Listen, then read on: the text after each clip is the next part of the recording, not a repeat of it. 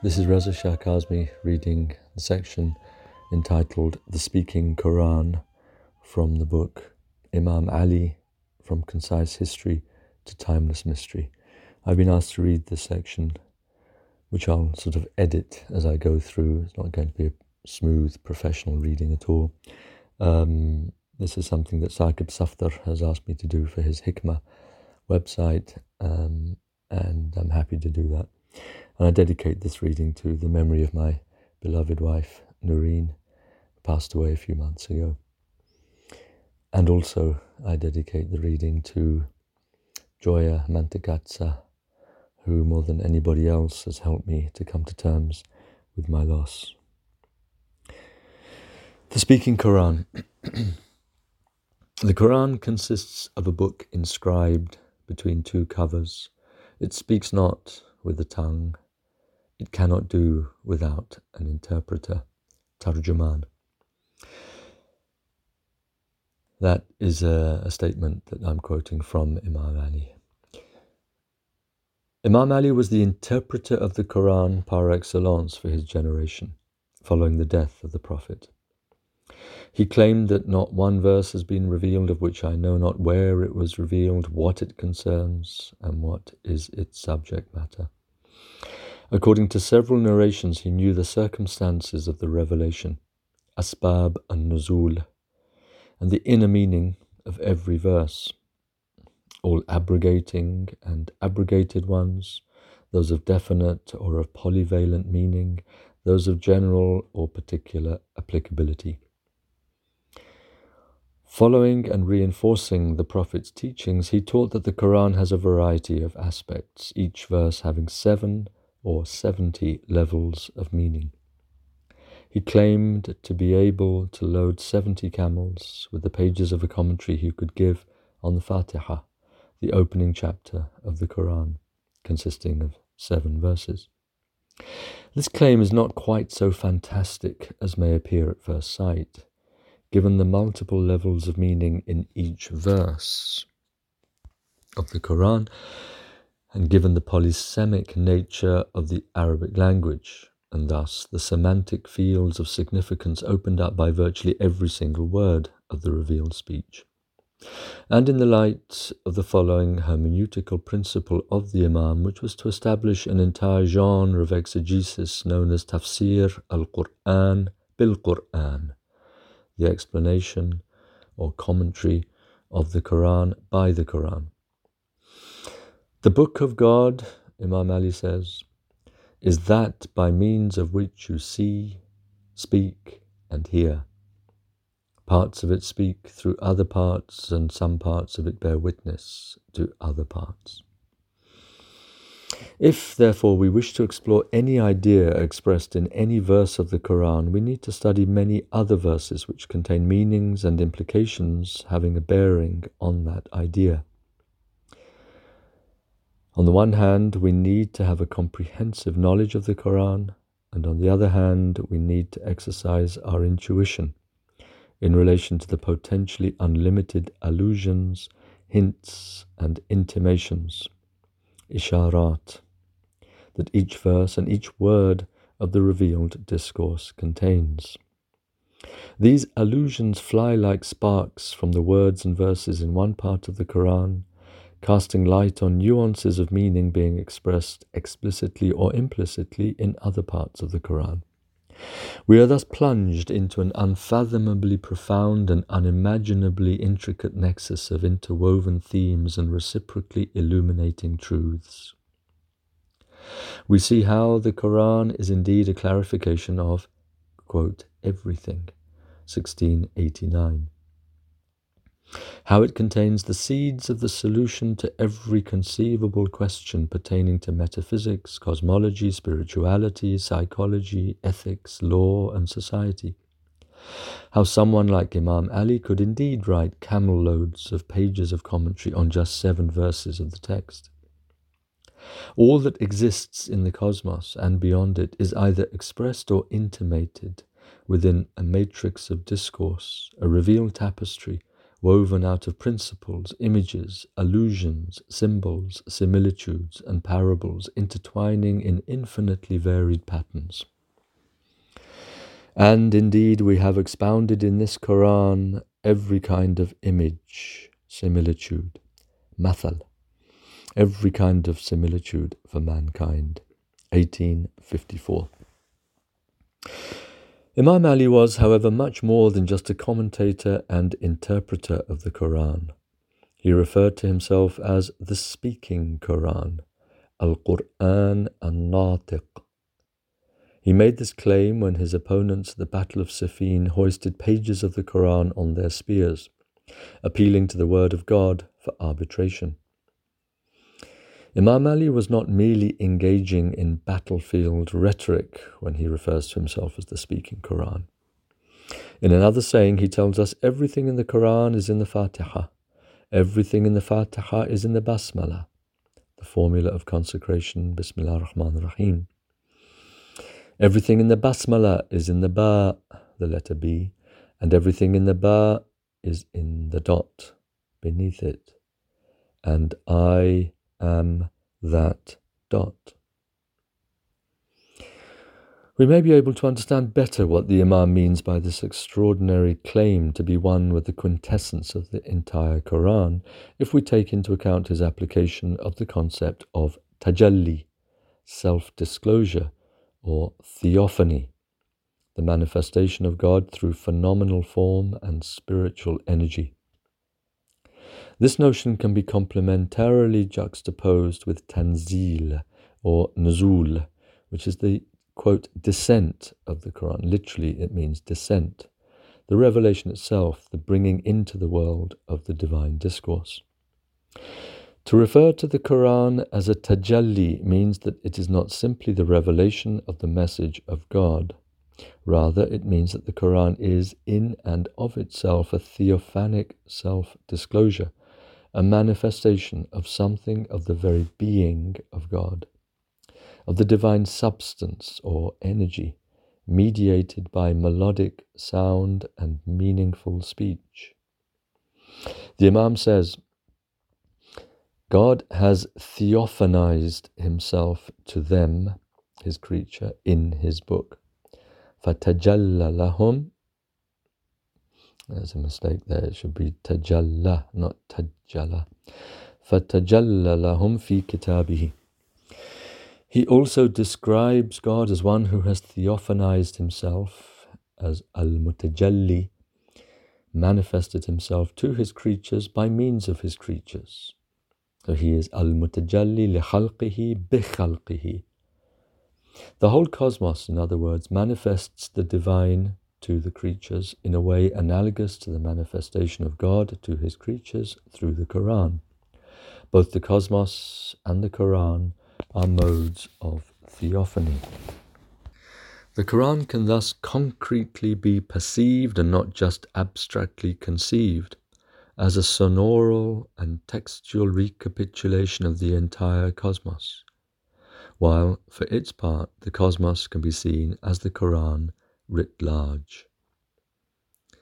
Just as Imam Ali indicated the correspondence between the Qur'an and the whole of creation, so the Prophet alluded to an equally mysterious correspondence between the Qur'an and the, quote, Imam.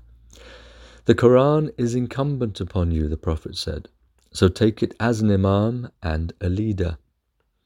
This hadith can be read most profitably in the light of another, more famous one, in which the Prophet refers to his legacy as follows.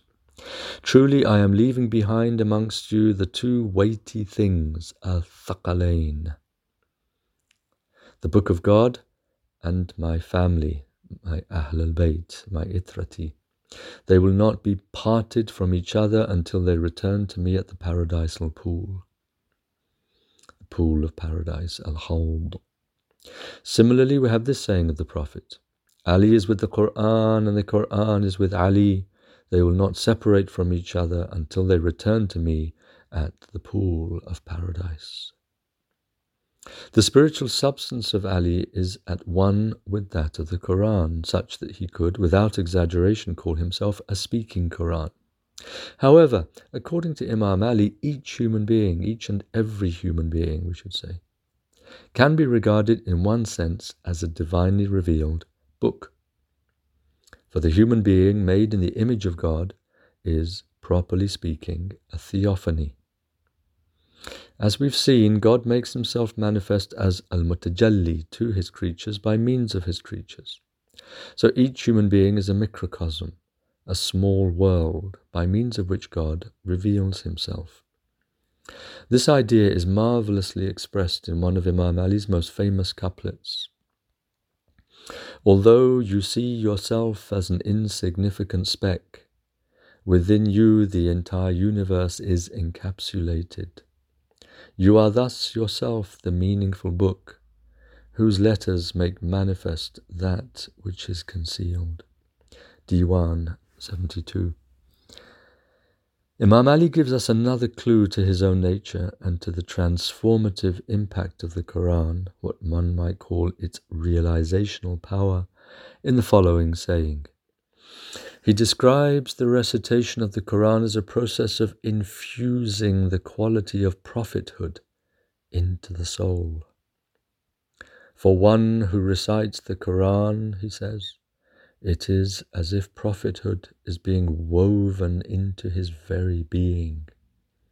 فَكَأَنَّمَا أُدْرِجَتْ النُّبُوَّةُ بَيْنَ جَنْبَيْهِ. Except that he cannot be the recipient of the revelation, i.e., he cannot be regarded as a prophet in the strict sense. End of quote. The one who recites the Qur'an with his heart and not just with his tongue is thereby opening himself up to the theurgic power of the revealed speech fulgurating with the divine presence. It is as if he were being inwardly transformed into a prophetic being. But only one who receives the revelation directly and immediately from God is a prophet in the full sense. All of those who receive the revelation as mediated by the prophet cannot therefore be qualified as prophets themselves. Hence the phrase كَأَنَّمَا, as if. This phrase comes again in a saying attributed to the prophet. For one who recites a third of the Qur'an, it is as if he were given a third of prophethood. He who recites 2/3 of the Qur'an, it is as if he were given 2/3 of prophethood. And he who recites the whole of the Qur'an, it is as if he were given the whole of prophethood. Recitation of the revealed discourse is akin to imbibing from the celestial fountain whence the revelation flows, and being inwardly transformed by this wine of divine speech into the wine itself. As the great German mystic Meister Eckhart died 1328, as Meister Eckhart says in a different religious context, but with a metaphysical logic that applies whatever be the religious context. The bodily food we take is changed into us, but the spiritual food we receive changes us into itself. Meister Eckhart 150. This spiritual transformation is wonderfully expressed by Imam Ali in the following esoteric saying. Truly, God has a drink for his friends. When they drink it, they are intoxicated. And when they are intoxicated, they are enraptured. And when they are enraptured, they are blessed. And when they are blessed, they dissolve. And when they dissolve, they are free. And when they are free, they devote themselves purely. And when they devote themselves purely, they seek. One might say they seek truly. And when they seek, they find. Wajadu. And when they find, they arrive. Wasalu. And when they arrive, they are at one. Ittasalu. There is no difference between them and their beloved. The mystical union being referred to here is the ultimate mystery, which is ineffable and inexpressible. As for union with the Qur'an, this relates to the process of becoming one with the tajalli. Actually, I'll just go back to that statement and explain it. The mystical union being referred to here is the ultimate mystery, which is ineffable and inexpressible. What I'm trying to get at there is that the experience itself is ineffable. So existentially speaking, it's of an ineffable nature. And as regards the attempt to describe it, it's inexpressible. So it's existentially ineffable, or let's say ontologically ineffable, and rationally, logically, linguistically inexpressible. As for union with the Qur'an, this relates to the process of becoming one with the tajalli, the theophanic self-manifestation, and not just self-disclosure of the divine reality. Rumi helps us to understand what this can mean. About the meaning of the Qur'an, ask about the meaning of the Qur'an from the Qur'an alone, and ask about the meaning of the Qur'an from that one who has set fire to his desires and has sacrificed himself to the Qur'an and is laid low, so that the Qur'an has become the essence of his spirit. The oil that has sacrificed itself totally to the rose, smell either the oil or the rose as you please. Masnavi 5, 3127 to 3130.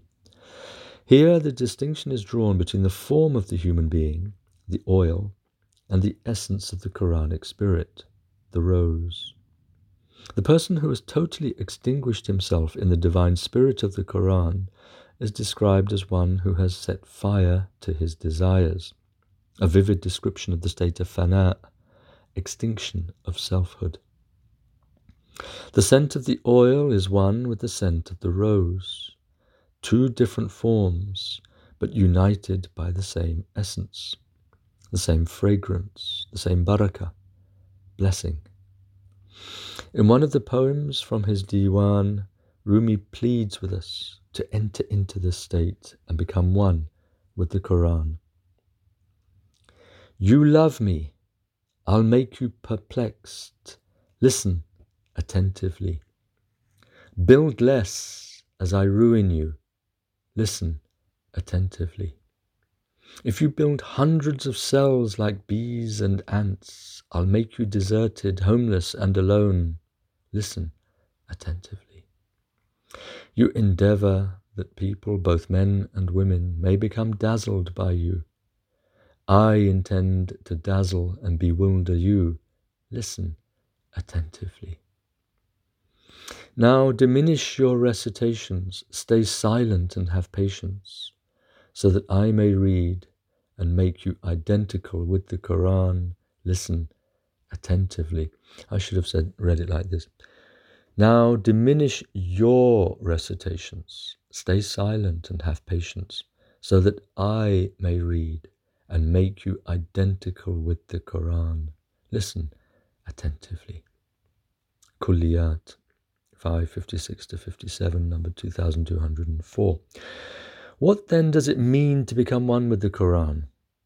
Rumi gives this answer. When you have fled for refuge to the Qur'an of God, and remember the word Qur'an simply means recitation, so we could equally translate that. When you have fled for refuge to the recitation of God, you have mingled with the spirit of the prophets, Ravan Anbiya. The Qur'an is the states of the prophets, the states of consciousness. The Qur'an is the states of the prophets, Hal-Hayya Anbiya, the fishes of the holy sea of divine majesty. Masnavi 1, 1537 to 38. According to Rumi, Becoming identical to the Qur'an means, among other things, becoming one with the spirit of all the prophets. And this implies assimilating all the states of consciousness of all of the prophets. It is, in other words, to become one with the Haqiqa Muhammadiyah, the spiritual reality of the Muhammadan substance to which the Prophet referred when he said that he was a prophet, when Adam was still being molded out of water and clay. This is the same metaphysical reality to which Jesus refers when he said, "Before Abraham was, I am." Gospel of John, chapter 8, verse 58. It is Jesus insofar as he is identified with the Logos, the Word, which was in the beginning, and from which all things were made. Just as the Prophet is describing himself insofar as he is identified with that haqiqah through which creation was manifested. As the Qur'an comprises the spiritual substance and the states of consciousness of all previous prophets, so too does the Muhammadan reality, the batin of nubuwah, the inner dimension of prophethood. The walaya, the sanctity, the holiness, emanating from God as al-wali, the friend, and being manifested through all of God's friends, the prophets and the saints. Ibn Arabi affirms the same principle in a rather elliptical way by saying that the spirit of the Qur'an manifests itself in form not only as the book, but also as the man, Muhammad. He who, among the members of his community who did not live during his epoch, he who wishes to see Muhammad, let him look at the Qur'an. There is no difference between looking at the Qur'an and looking at God's messenger. It is as though the Qur'an had clothed itself in a form of flesh, named Muhammad ibn Abdullah ibn Abdul Muttalib. If we note that the Prophet referred to Ali as being like his very self, it becomes easier to see the way in which the two selves are as one in their common spiritual substance. The walaya, which flowing from God is divine and thus unique in its essence, while assuming infinitely diverse modes and degrees in the forms through which it traverses. The Prophet said to Ali, "You are from me and I am from you." Ali is quite evidently from the Prophet insofar as the immediate source of Ali's sanctity is the walaya coming from God through the Prophet. But the Prophet can also be seen as coming from Ali if we appreciate that the Prophet is speaking symbolically. This is only insofar as Ali symbolizes walaya and he, the Prophet, symbolizes nubuwah alone, without reference to the walaya that nubuwah comprises at its heart. We are reminded here of the Prophet's famous designation of Fatima, Abiha, the mother of her father. For even if the Prophet is always superior to the saint in human terms, and the sanctity of the Prophet is always greater than the sanctity of the saint, nonetheless the principle of walaya takes precedence over the principle of nubuwah. The relationships in question are more clearly seen when we recall that Al-Wali is a name of God, whereas An-Nabi is not.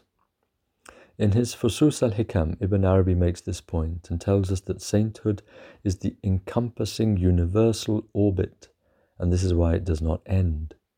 By contrast, law-giving prophethood and messengerhood, these do come to an end. Walaya pertains to ultimate reality, whereas nubuwah, prophethood, is specific and time-bound, determined by the specific needs and imperatives attendant upon a particular legislative function in respect of a given community. The knowledge which defines the Prophet's message as prophet is determined by the needs of his community. However, when a prophet expresses realities that fall outside the domain of the specific revealed law, the Sharia, with which he is sent, he does so in his capacity as, quote, a saint and a knower. So, according to Ibn Arabi, his station as being a knower is more complete and more perfect than his station as a law-giving prophet. Therefore, what is meant by the claim that the saint is superior to the prophet is that this is so within a single individual, according to Ibn Arabi. The prophet's consciousness as a saint is superior to his consciousness as a prophet. This teaching comes through with particular clarity in the story of Al-Khidr and Moses in the Surah Al-Kahf, the cave, Surah number 18, to which we will be turning shortly. In the light of these considerations, we may understand more deeply the meaning of the statement by Ibn Arabi cited above, that Ali is, quote, the Imam of the world and the secret of all the prophets. Imam al-Alam wa Sirr al-Anbiya. And we might better understand Rumi's reference to Imam Ali as, quote, the pride of every prophet and every saint. All of the prophets take pride in Ali because he outwardly manifests the station of sanctity, which at once transcends the station of their own prophethood and defines the quintessence of their own inward reality.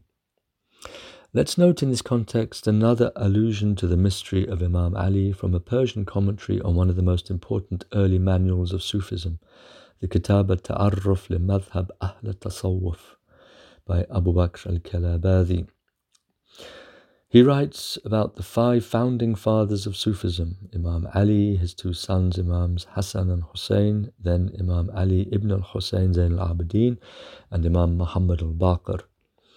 In his commentary, Abu Ibrahim Mustamli Bukhari says that Ali is, quote, the secret mystery of the Gnostics, Sirr Arifan, and asserts that the whole Muslim community agree that he represents the breaths of inspiration of all the prophets.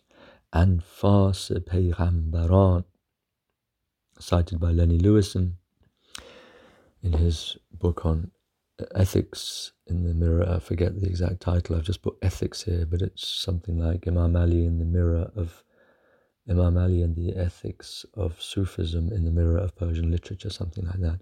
Page 113. Very, very important article that.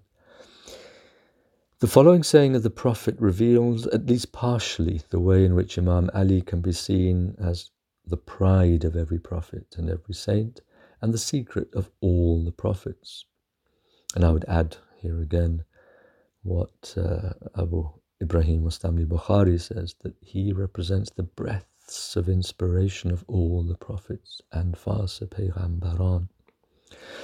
So this saying is the one that we will finish this reading with. He is a saying of the Prophet himself, the Prophet Muhammad sallallahu alayhi wa alihi wa sallam.